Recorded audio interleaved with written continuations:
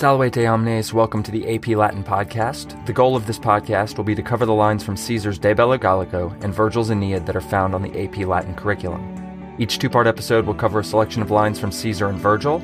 I will present the Latin and English of the text, providing relevant clarification, background, and cultural information that will help put the readings in their proper context. I encourage you to read along with me as you listen to the Latin and to use the English as a way to check your understanding, rather than relying on the English for understanding. Each episode will conclude with some essential questions to consider as you process through the meaning of the text. Parati, eamos. AP Latin Podcast, Episode 14b, Aeneid Book 2, lines 268 to 297. In this episode, you will hear a dream ghost visitor warning, and you will have to know the Iliad to get the references. Tempus erat quo prima quies mortalibus aegris incipit, et dono divum gratissima serpit. In somnis econ taculos maestissimus Hector visus adesse mihi largosque fundere fletus. Raptatus bigis ut quanda terque cruento pulvere perque pedes trajectus lora tumentes. E mihi qualis erat, quantum mutatus abilo Hectore qui reddit exuvias indutus Achilli, vel danaum frigios jaculatus pupibus ignes, squalentem barbet concretos sanguine crines, vulnera quil lagerens quae circum plurima muros a cepit patrios. Ultro flens ipse videbar compellare viret maestas expromere voces. O lux Dardanii, spes o fidissima tucrum, quae tantae tenuera morae, quibus Hector aboris expectate venis, ut te post multa tuorum funera, post varios hominum quorbisque labores, de fes aspicimus, quae caus indigna serenos foi davit vultus. Aut cur haec vulnera cerno. Ille nihil nec me quae rentim vana moratur, sed graviter gemitus immo de pectora ducens. Heu fuge nate dea, te quis ait eripe flammis. Hostes habet muros, ruit alta culmine Troia. Sat patriae primoque datum si Pergama dextra defendi possent, et hiac defensa fuissent. Sacro suosque tibi commendat Troia penates, hos cape fatorum comites his moenia quaera magna, per erato statues quae denique ponto. Sic ait et manibus vitas vestamque potentem aeternum quaditis effert penetralibus ignem. It was the time when the first quiet begins for weary mortals and creeps up as a most pleasing gift of the gods. In sleep, behold, very sorrowful Hector seemed to me to be present before my eyes, and to pour out plentiful tears, as once having been dragged by the two-horse chariot and black with bloody dust and pierced with a strap through his swollen feet. Woe is me, this is what he was like, how much changed from that Hector who returned clothed in the spoils of Achilles, or having hurled Phrygian fires on the ships of the Danaans, wearing a filthy beard, and hair matted with blood, and those wounds, very many of which he received around the walls of his homeland. Beyond this, weeping, I myself seemed to address the man and to bring forth sorrowful voices. O light of Dardania, O most faithful hope of the Teucrians, what so great delays have held you? From what shores, eagerly awaited Hector, do you come? As, after the many funerals of your people, after the various labors of men and of the city, we exhausted people gaze at you. What unworthy cause has defiled your serene face? Or why do I see these wounds? He said nothing, nor does he delay from me asking empty things, but grievously drawing groans from the bottom of his heart, he says, Alas, flee, goddess-born, and rescue yourself from these flames. The enemy holds the walls, Troy rushes from its high peak. Enough has been given to the homeland and to Priam. If Pergamum were able to be defended by a right hand, it would indeed have been defended by this one. Troy entrusts her sacred things and her penates to you. Take these as companions of the fates. For these seek great walls which you will establish at last after the sea has been thoroughly wandered. Thus he speaks, and with his hands he brings out from the innermost shrines the headbands and powerful vesta and the eternal flame. Last time, we saw the Greek ships return to the Trojan shore and Sinon unlock the trapdoor in the wooden horse, allowing the Greeks to slip out and stealth kill the guards.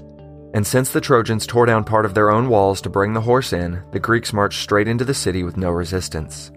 As we begin this section, Aeneas is asleep, and Virgil, through Aeneas telling the story to Dido, refers to sleep as a gift of the gods. But what we already know about gifts from Book 2 tells us that this is probably not a good thing. The word choice of serpet to describe sleep reinforces that this is a negative, a snake word creeping up on us when we are at our weakest point. So Aeneas is asleep when the ghost of Hector visits him in a dream. Aeneas describes Hector's physical appearance, and it is how he looked after Achilles had had his way with him.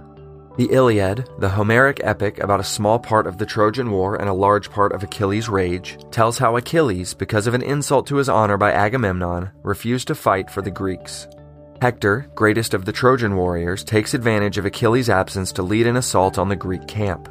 The attack advances down to the beachhead where the Greek ships are parked, where Hector manages to set fire to one of the ships.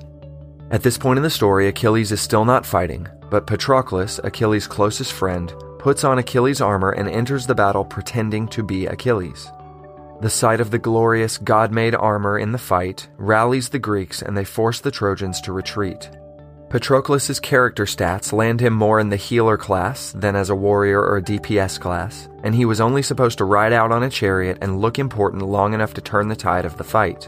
But instead he gets caught up in his Aristeia, his moment of heroic glory, and he begins fighting people himself, drawing the attention of Hector.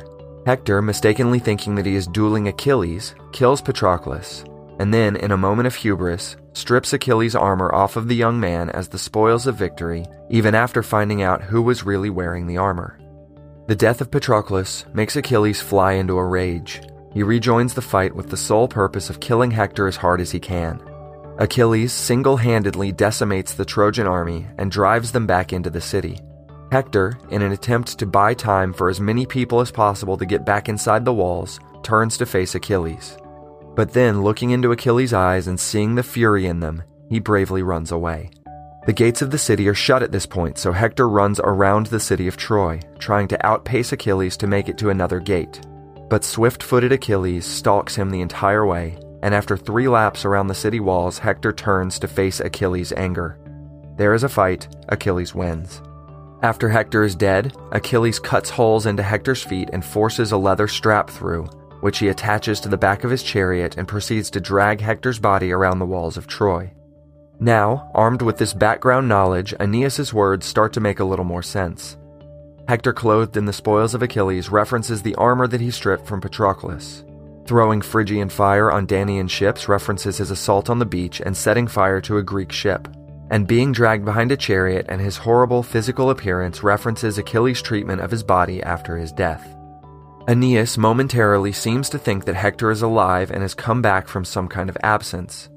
But then he takes in his appearance and wounds. Hector tells Aeneas that Troy is lost, that he should flee the city, and that he is now responsible for taking Troy's household gods and sacred rites with him into exile.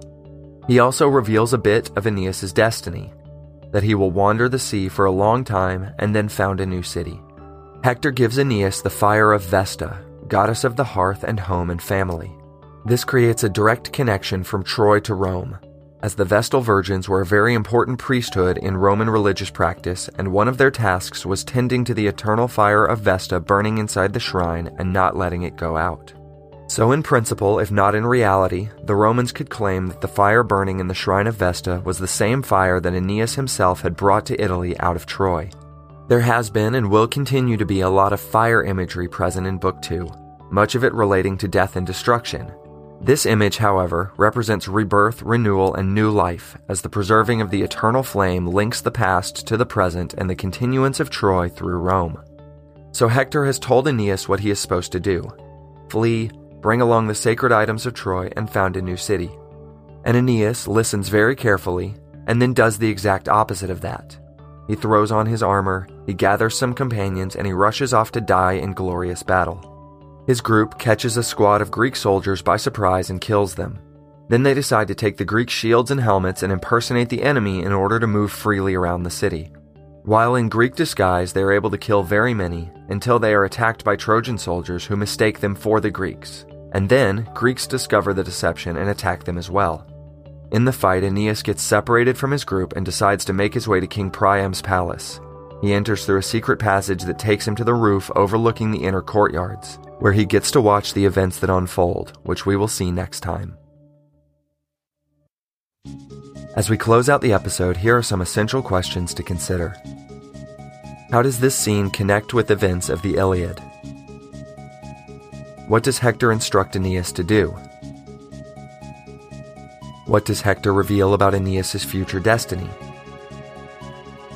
How do the items that Aeneas receives from Hector symbolically represent his being entrusted with the future continuance of Troy? In what other episodes in the Aeneid does a character receive a message from a ghost? Gratias ago pro auscultando, valete.